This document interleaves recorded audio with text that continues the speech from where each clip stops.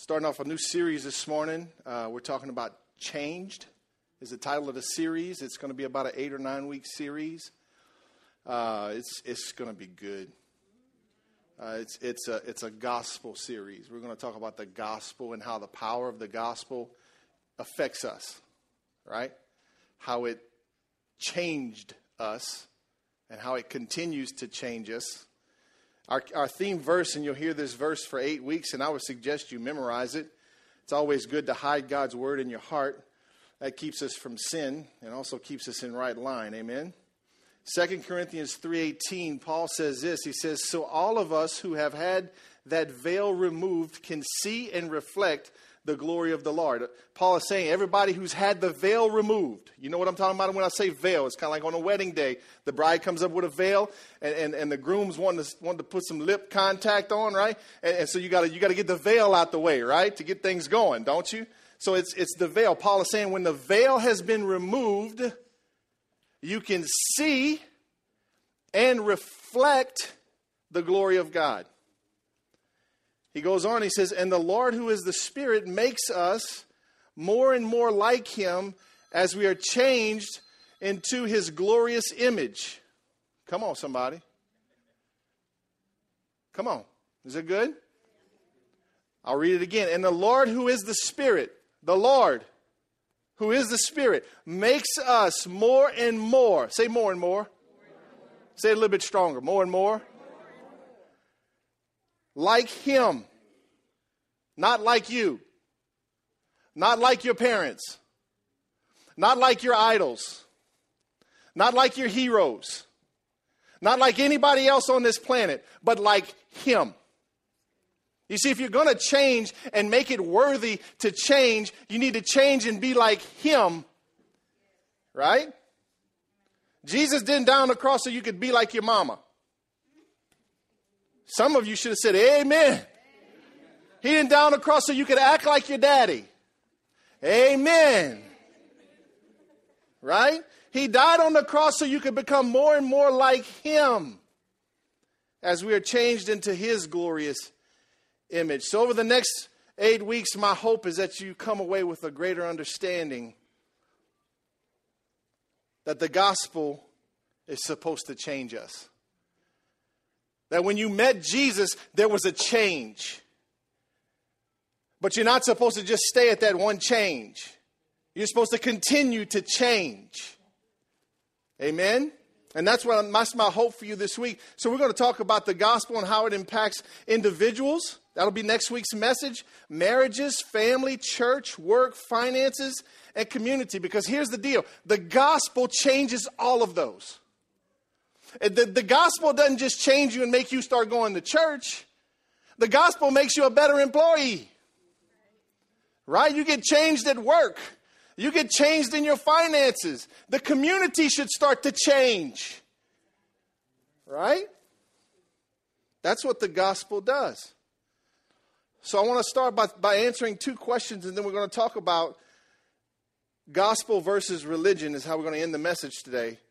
Because there's a battle going on, and I think we just need to see what's going on with that. So first question is, what is the gospel? Some of you may be here this morning. You may be new to the faith, and that's okay. And you may be saying, well, what is this gospel? The gospel is simply this, good news. That's what the gospel means. The word gospel technically clearly means good news. The gospel is the central message of the Bible. If you go from Genesis to Revelations, it's themed with the gospel. It all points at the gospel. And the gospel is the story. It's the good news of what Jesus did for you and me. That's the gospel. It's the good news that Jesus died on a cross so that we could be forgiven of sin, so that we could be cleansed from all unrighteousness, we could become new creations, and we can now have a relationship with him. Wouldn't you say that's good news? That the creator of the universe, like Pastor Zach just, man, that was incredible what he just shared. The creator of the universe would want to talk to you. Look at your neighbor and say, hey, he wants to talk to you. And you can look back and say, yeah, even you too.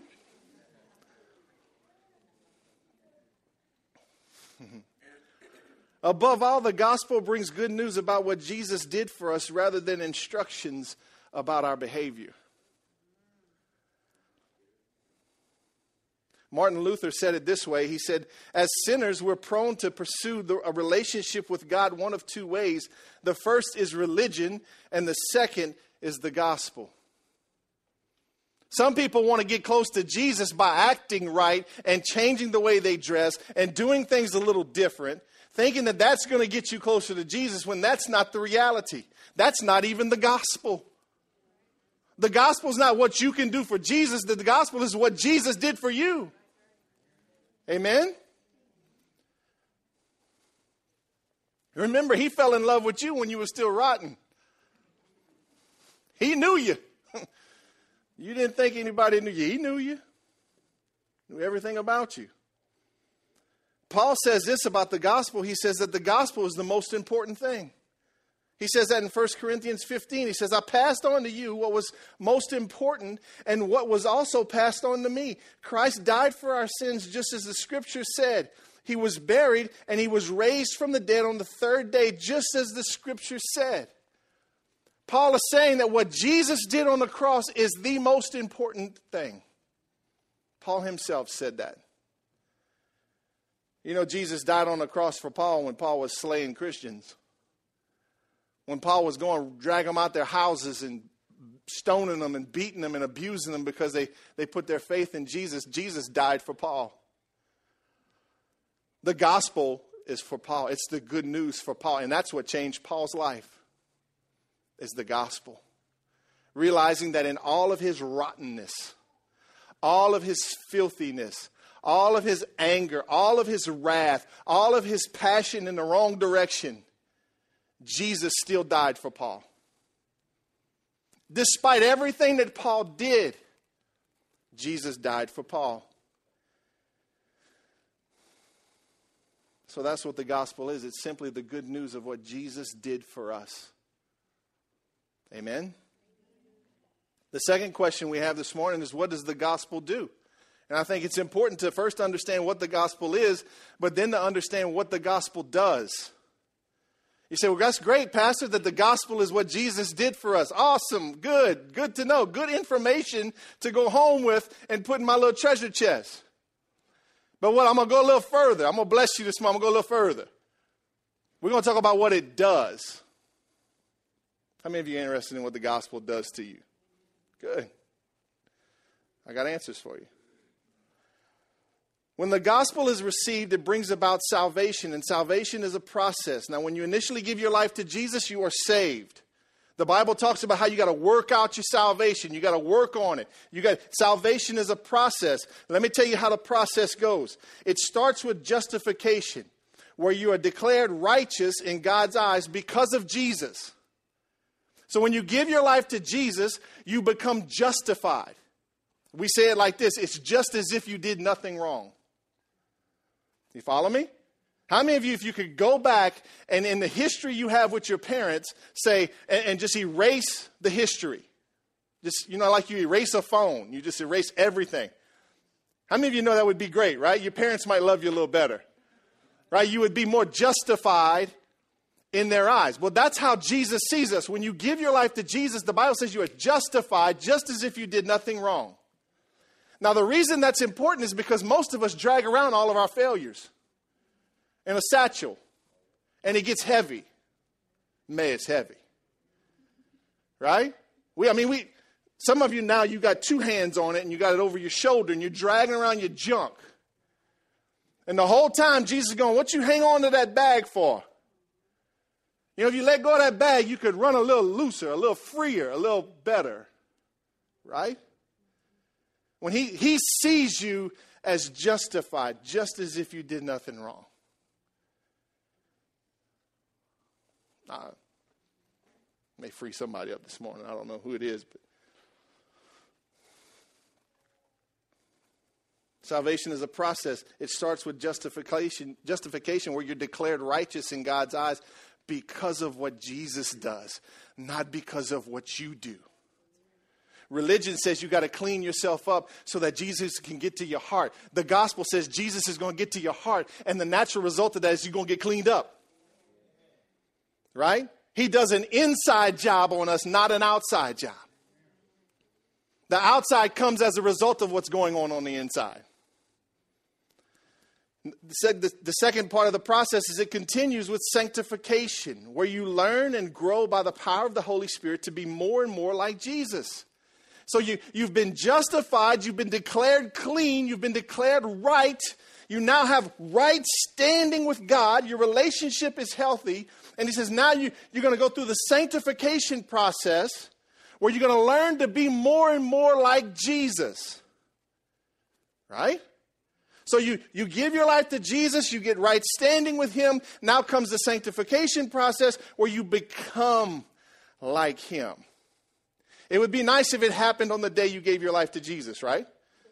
It would be like all your fleshly desires, all your stuff, all your garbage, your junk, all those things that you just keep wanting to do.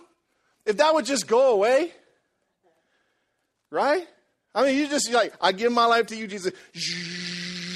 You are now made in the image of Jesus. I mean, wouldn't that be nice? But it's called sanctification, and it's a process. You know why? I think God just wants us to chase him. I think he just likes to be chased by his people. Come on, you know what it feels like. He lets you feel that feeling when your kids come and they want to spend time with you, right? And they don't have any hidden agendas, like a $10 bill. Is it even a 10 anymore? Maybe a 20. 20 is the new 5. I don't know. But when they want to come just hang out with you and they want to just love on you and they want to just bless you, right? How does that feel? Think about that feeling right now. That's what Jesus feels when we naturally pursue him and we come after him. Amen? And then it ends with glorification, where one day you and I die and are raised with Christ in eternity. Come on, somebody. You need to be looking forward to that day. That glorious day. We don't know when it's going to happen, but there's going to be a day. And if you've given your life to Jesus and you've now been justified and you've been in the sanctification process where you're becoming more like Jesus, one day you're going to die. And you're going to be raised up with him.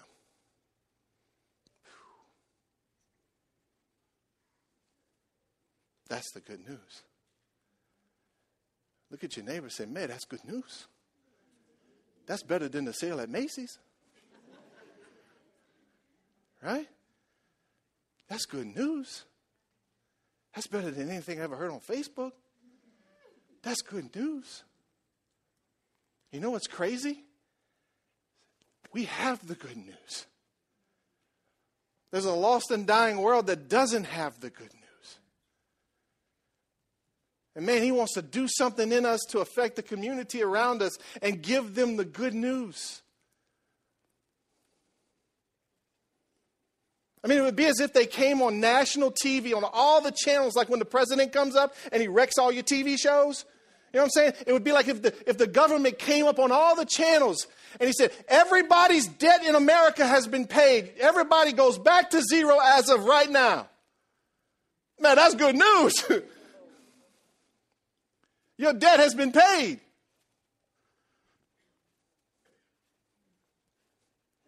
It's good news.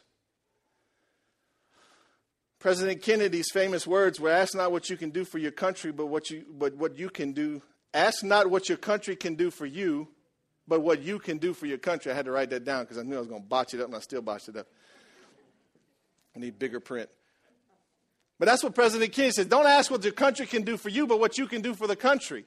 Jesus comes down and he says, don't ask what you can do for me, but ask what I've already done for you. You see the contrast? Jesus is not trying to get anything from you. He's trying to get next to you. Amen? He just wants to get next to you. Just like with his disciples. He said, hey guys, come follow me. I'll make you fishers of men. And he spent his time with those 12 men. That's what he wants to do to us. Amen? He wants to spend time with us. So the gospel does 3 things for us. Number 1, it forgives us. Should have heard an amen. It forgives us. Because Jesus died on the cross, I get to be forgiven of my sins. The slate gets wiped clean. Come on, somebody. Some of you had 4 or 5 slates, right? And they're all clean. I've been forgiven. But you know, there's a difficulty in forgiveness at times. At times it's okay, and we'll shout it down. Oh, yeah, Jesus forgives me. Woo! But I can't forgive myself. I was too rotten. I done too much wrong. I slept with too many people. I did too many drugs. I talked behind too many people's backs. I can't forgive myself. So you want to know what's funny? Is that Jesus dies on a cross so that we can be forgiven. And when we give our life to Jesus, he says, you are forgiven. And when Jesus says you're forgiven, you're forgiven. The problem is that we, just like with justification, we walk around with unforgiveness of ourselves. What's wrong? What's wrong, Linda? Done too much wrong. But what about Jesus? Jesus is good. I'm not. Right? Isn't that how we act? When Jesus lays a passion or a desire on your heart to go and serve somebody or to touch somebody or to give them the good news, what does the enemy come and say? What's he doing? You remember what you did back in grade school? Mm-hmm. You can't tell nobody about the good news because you ain't worth it. You still a rotten piece of trash. Right? When God lays a burden on your heart to do something incredible, the enemy comes in and says, no, you can't. He starts acting like the church I grew up in. He starts telling you what you can't do. And the whole time Jesus is telling you what you can do because you're forgiven, because you're justified, because you're in the sanctification process. You can do all things through Christ who strengthens you. Not if you got your junk. Not if you got unforgiveness in your heart for yourself or towards other people. Amen? The gospel is that he forgives us. We are forgiven. And you know what he wants when he forgave you? He wants you to just live like you're forgiven. Just live like it. You know what that looks like? It looks like you got a little pep in your step. You got a little smile on your face because your slate's been wiped clean. It's like you've just been let out of jail. Some of you need to get locked up so you can get unlocked and see what it feels like, right? Some of you this morning need a fresh touch from Jesus because you done forgot what it feels like. You've lost your passion. You've lost your desire. And you wonder why nobody wants to hang out with you because you're a believer who's a bum. And you're boudaying. And you got the good news.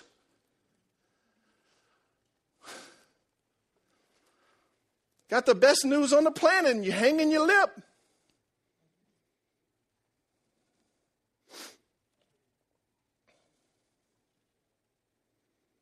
You know what Jesus said as he's carrying his cross up to the hill?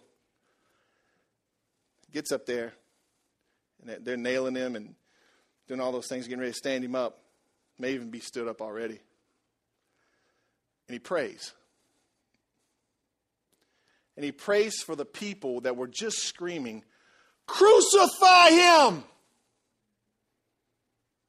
He says these words, "Father, forgive them, for they know not what they do."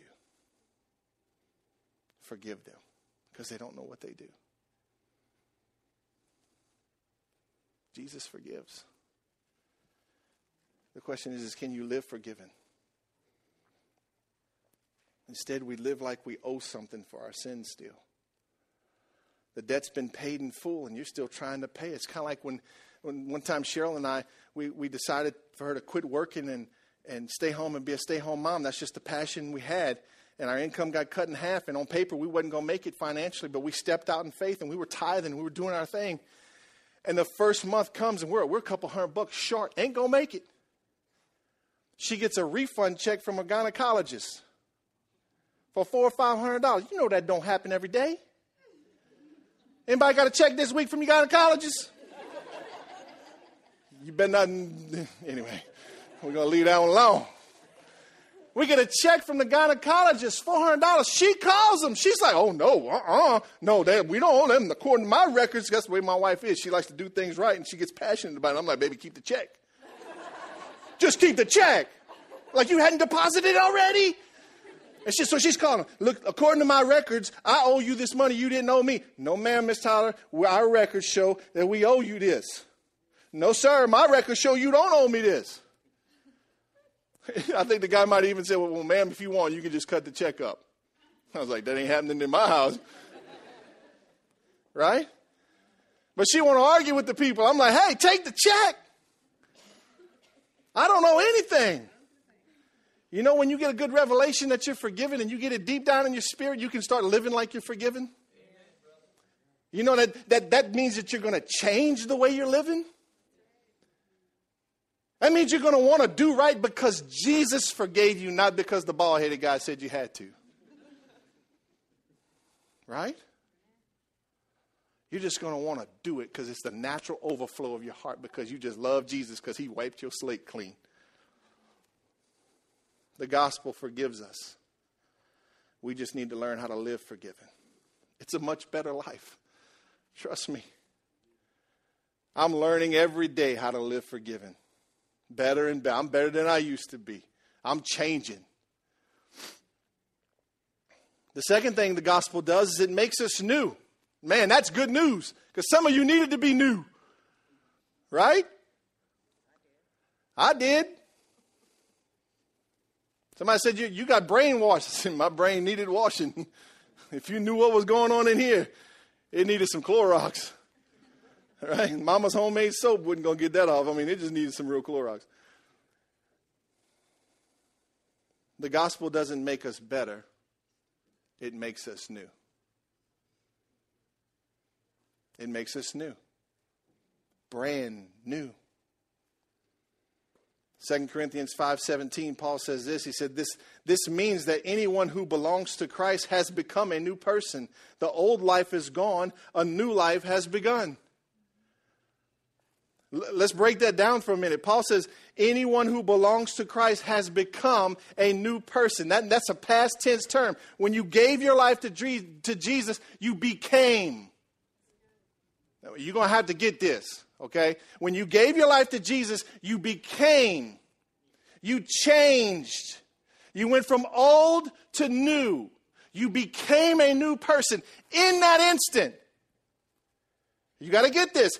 In that instant, you became a new person in God's eyes, and in reality, you've become a new person. Right? That's what the scriptures say. When you give your life to Jesus, you become a new person. The old life is gone. Where is it? In the words of Godwin, he gone. He gone. Godwin from Duck Dynasty. I saw a couple of you went. Like he's some Greek philosopher. So it's Godwin. He lives in North Louisiana. He's fat. Got a big goatee. He just says, he gone. Your old man is gone. Come on, look at your neighbor and say, he's gone. Stop acting like him. He's gone.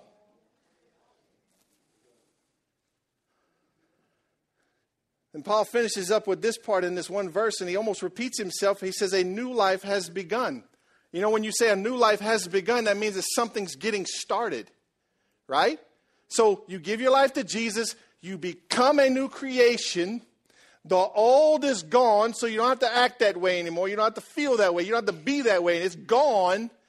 And he says a new life has begun. It's starting. It's a process. Come on, somebody. It's going to change. It needs to change. Right? Some of us, we get stuck at salvation. We give our life to Jesus, and we become a new creation, and we just sit there and go, oh, this is nice. It's like you walked into the foyer of a nice house. You go, wow, this house is beautiful. Oh, I just love this foyer. Wow, but you never go see the rest of the house. You just stand there like an idiot. And you're just like, it's nice. And so after a while, it becomes weird. You're the only one standing in the foyer saying it's nice. And so what happens is in Christianity is when you give your life to Jesus and you stop right there, you've got one choice: to become religious. And you start saying things that you hear in church as if it were scripture. Right? You may do your hair a little different. You may actually get a hairdo. But you just stay right there and you don't ever change. And time passes on and nothing changes. But here's the crazy, that deep down inside, there's something that's banging around in there. It's called the Holy Spirit. And he's running from one rib to the other, going, boom, boom. God, we got to get this thing moving. Boom, boom. Do something. All this stuff going on inside of you. And you can't understand why you feel like you feel. So what you try to do, you try to become more religious. Right? And you start thinking, well, if I act right, if I do good things, then God will love me and it'll change this inside of me. Right? But that's false. That's a lie. It's not about religion. It's about relationship. We change when we step out of the foyer of Christianity and we go into the living room where the rest of the people are. And you go, oh, this is nice. This is better than the foyer. Wow. I can sit down in the living room. I can be myself in the living room.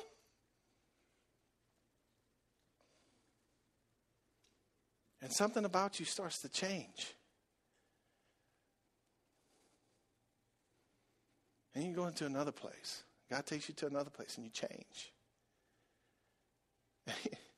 He's the one standing at the foyer going, you know, there's more to the foyer. There's more to the house than the foyer. Would you just please come out the foyer? I almost feel like somebody's going, how long do we have to sit at the foyer? It's a nice foyer. I wish I wouldn't have made it so nice. Maybe I need to put I'd be like, I put a yellow arrow on the floor. And move on. Go a little further. Can I tell you, we all can get stuck at salvation. We can all get stuck in the foyer. Right? Can we not? Excuse me. It felt weird. But he's saying, let's move on. Let's go. I got more for you. Don't stay right there. No, don't start acting weird. Just stay in the relation. Just be Jamie. Be who I made you to be. I made you that way because I like that way. Come on, somebody. Some of you are dingy because God made you that way. The world needs dingy people. And they all are not blonde-headed. I just want to tell you. Dingy comes in every color. But thank God for dingy people because they keep life light. Right? And then you got the people that are like me and we're like, we got to go forward. Right? I bore everybody. People get tired of hanging out with me. It gets like stressful. But you need me because otherwise you'd stay in the foyer. Amen?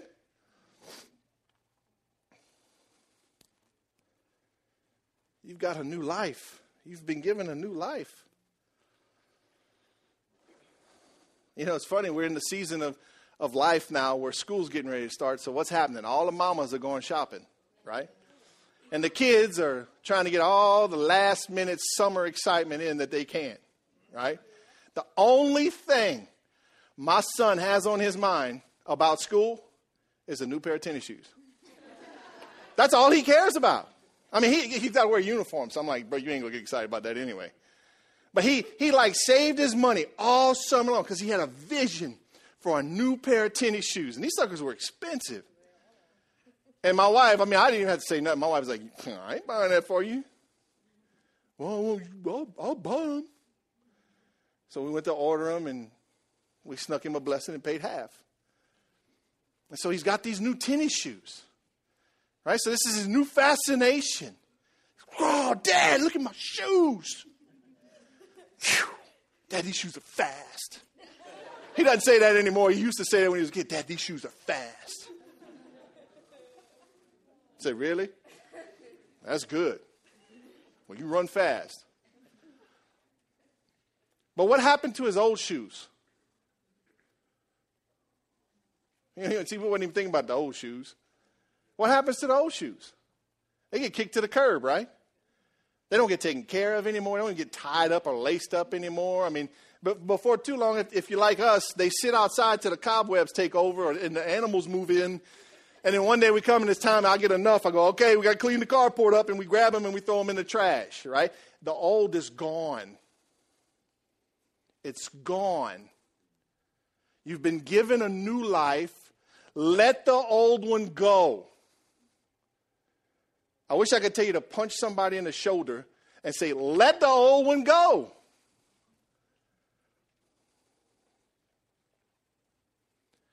It's hard to run a race when you're dragging a dead person.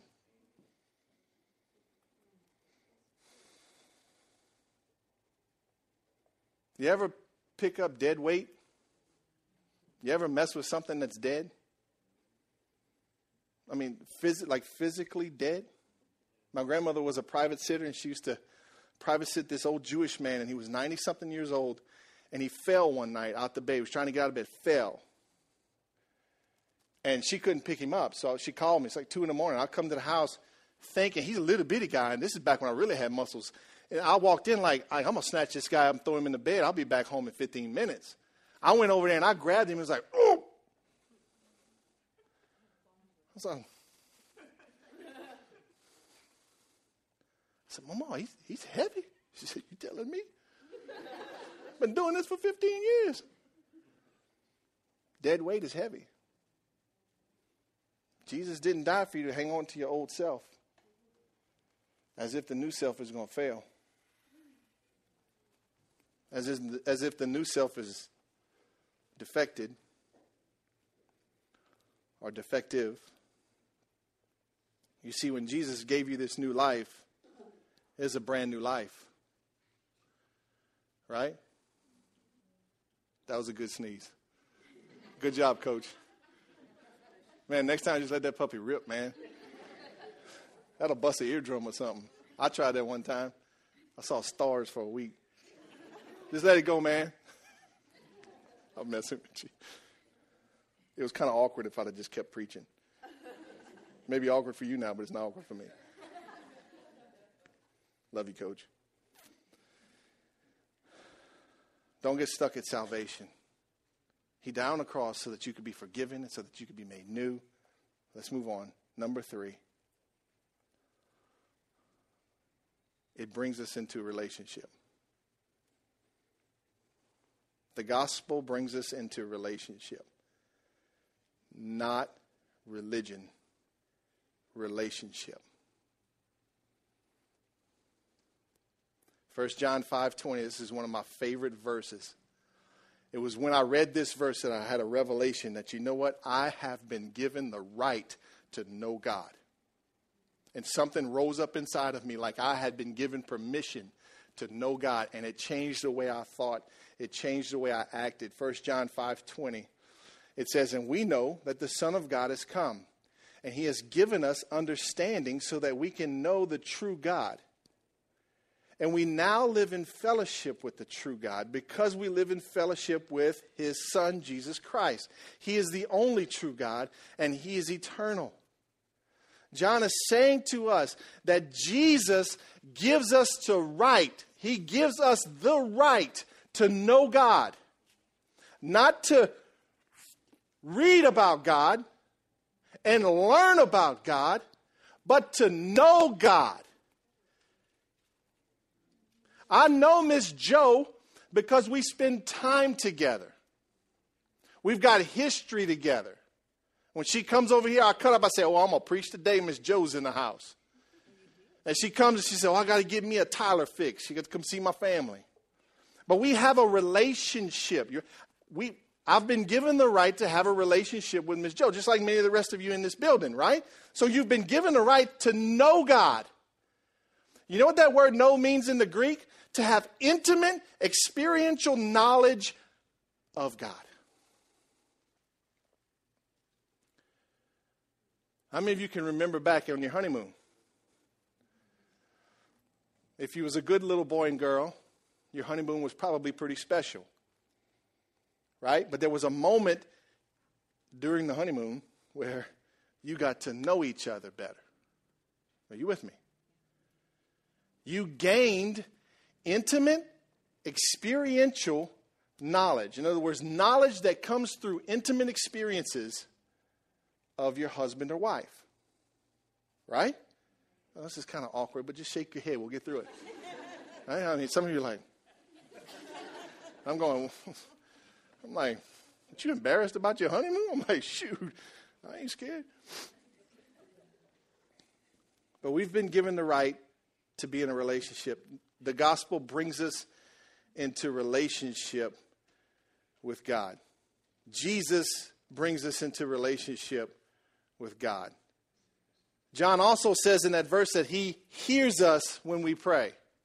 It's a relationship. It goes back and forth. It's reciprocal. Are you with me? It's reciprocal. It works back and forth.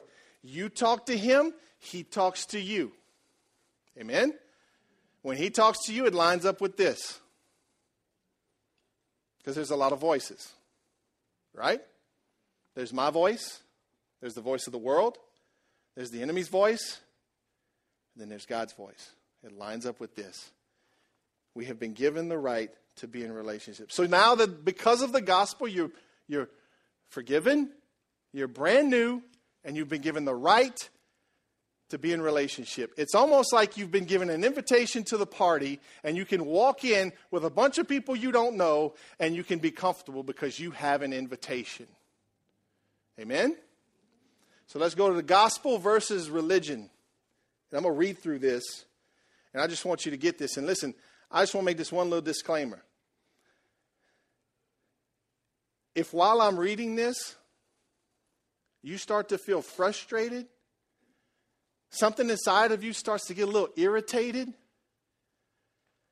and you maybe start getting this little kind of rise up in you, I just want you to let that thing go. Because there's some folks in here that got a religious spirit. You're highly religious. And you can't ever enjoy the relationship while you're being religious. Right? Good. You wasn't supposed to say, yeah, that would have been a little weird. You'd be like, yeah, you're talking to me. So there's two enemies of the gospel, sin and religion. They're enemies of the gospel. They come across, they fight against the gospel. Let's look at what the gospel and religion say to us today. Religion says that if we obey God, he will love us. The gospel says that it is because God has loved us through Jesus we can obey. Religion says that the world is filled with good and bad people. The gospel says the world is filled with bad people who either repent or don't repent. The goal of religion is to get from God such things as health, wealth, insight, power, and control. The goal of the gospel is not the gifts of God, the gifts that God gives, but rather God as the gift given to us by grace. God becomes the gift and not what he has. Religion is about what I have to do. The gospel is about what Jesus has done. Religion sees hardship in life as punishment from God. The gospel sees hardships in life as sanctifying affliction that reminds me of Jesus' sufferings and is used by God in love to make us more like Jesus. The gospel says that when you suffer, it's God punishing you because you didn't act right and you didn't earn it. That's what religion says. The gospel says that you're going to go through stuff, and when you go through that stuff, you're going to become more like Jesus. It's a process that God uses. Amen? Religion is about me. The gospel is about Jesus. Religion leads to uncertainty about my standing before God because I never know if I've done enough to please Him. Booyah. With religion, you can never do enough. You can never earn it. You never know where you stand with God with religion. You don't know if you and God are okay or not. It's kind of like when you used to walk into the house when you was a kid. You didn't know if your parents were mad at you or not. Right? You just don't know where you stand. The gospel leads us to certainty about my standing before God because of the finished work of Jesus on my behalf on the cross. And remember, you've been justified. Religion ends in either pride, where you think that I'm better than other people, or despair, I continually fall short of God's commands. That's where you end up with religion, either prideful or in despair. The gospel ends in humble and confident joy because of the power of Jesus at work for me, in me, through me, and sometimes in spite of me.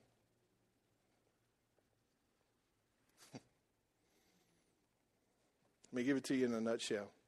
Jesus suffered, died on the cross, and rose from the grave 3 days later so that when you receive Him, you are made new, intended to change more and more like Him. You're intended to change. Something should be different about you today than yesterday. When was the last time you repented for something? When was the last time you felt the conviction of the Holy Spirit tell you to turn around and do something different? When's the last time that happened? You're supposed to change. We're supposed to become more and more like Jesus, not more and more like me. Amen? You're meant to change. Some of you today are stuck at salvation. Some of you haven't even made it to salvation. And some of you have gotten past salvation and maybe you're working your way on. Some of you are religious this morning. Some of you have a religious spirit. And that's not a bad word. It just means that you've been taught wrong or you understand wrong. You think that you can earn this relationship with God and you can get close to God because of what you do. And that's not the truth. Because you know what that leads to? That leads to burnout. That leads to frustration. That leads to despair. Because you can't ever do enough. You become exhausted. And you start faking it when you're around other people. The funny thing is your kids know when you're being religious. Because you're one way at church and you're another way at the house.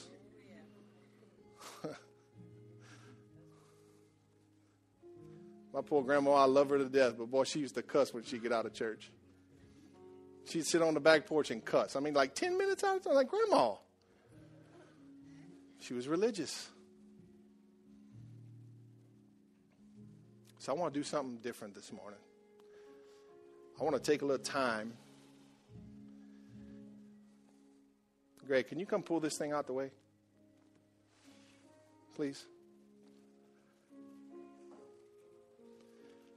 I want to meet with Jesus this morning.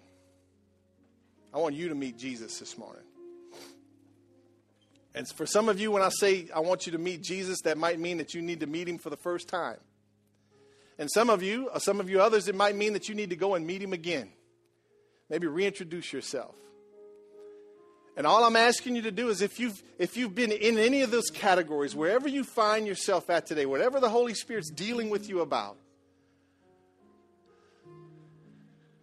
I just want to move that out the way. Can we do that? Can we just go back to relationship? Can we just receive what the gospel has done for us and just come back at the feet of Jesus and just let Him refresh us and pour back into us and lay his hand on us and tell us how much he loves us. And so that all that religious, all that works, all that bad thinking, all that junk can just go away. How many of you would want that this morning?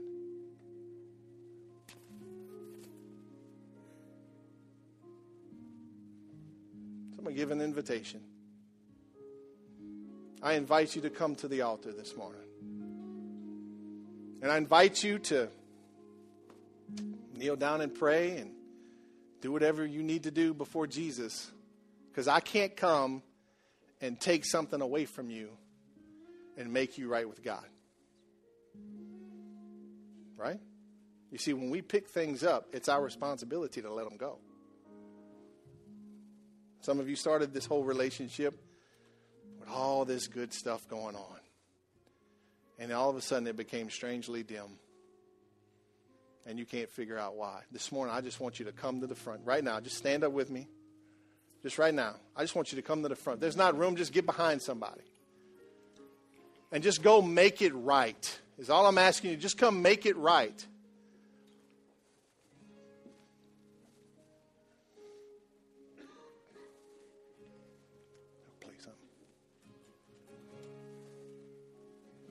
Wherever you are, whoever you are today, whatever the Holy Spirit's been dealing with you about, all I want you to do this morning is just come and lay it at the altar. Just come give it to Jesus this morning. And all you got to do is just say, Lord, I surrender. I surrender, Lord. I surrender my pride. I surrender my arrogance. Lord, forgive me. Maybe you need to ask for forgiveness. Lord, forgive me for pushing the gospel to the side. Forgive me for doing things my own way. Whoever you are this morning, don't pass this moment up. Don't pass this up. Maybe you just got something inside of you that says, I just need to be plugged back into the source. I just need to be reconnected with Jesus. My battery is low. Maybe your battery's dead. Lord, I need you. I need you, Lord. This very hour, I need you, Lord. I want to be in relationship with you. Lord, I don't want to be far away from you anymore. I want to sit at your table. I want to dine with you, Lord. And I want you to dine with me. And I want to have conversation. Lord, I thank you that I'm forgiven. And maybe today I just need to let go and forgive myself. If that's you this morning, you need to forgive yourself. Then forgive yourself. Lay that unforgiveness at the cross. Maybe you've been religious. And you didn't even realize you were being religious. That's okay. Just lay that religion at the feet of Jesus and say, Lord, I don't want to be religious. I don't want to act like I know you. I want to know you, Lord. I want to know you, Lord. Right now, in this moment, I invite you to come.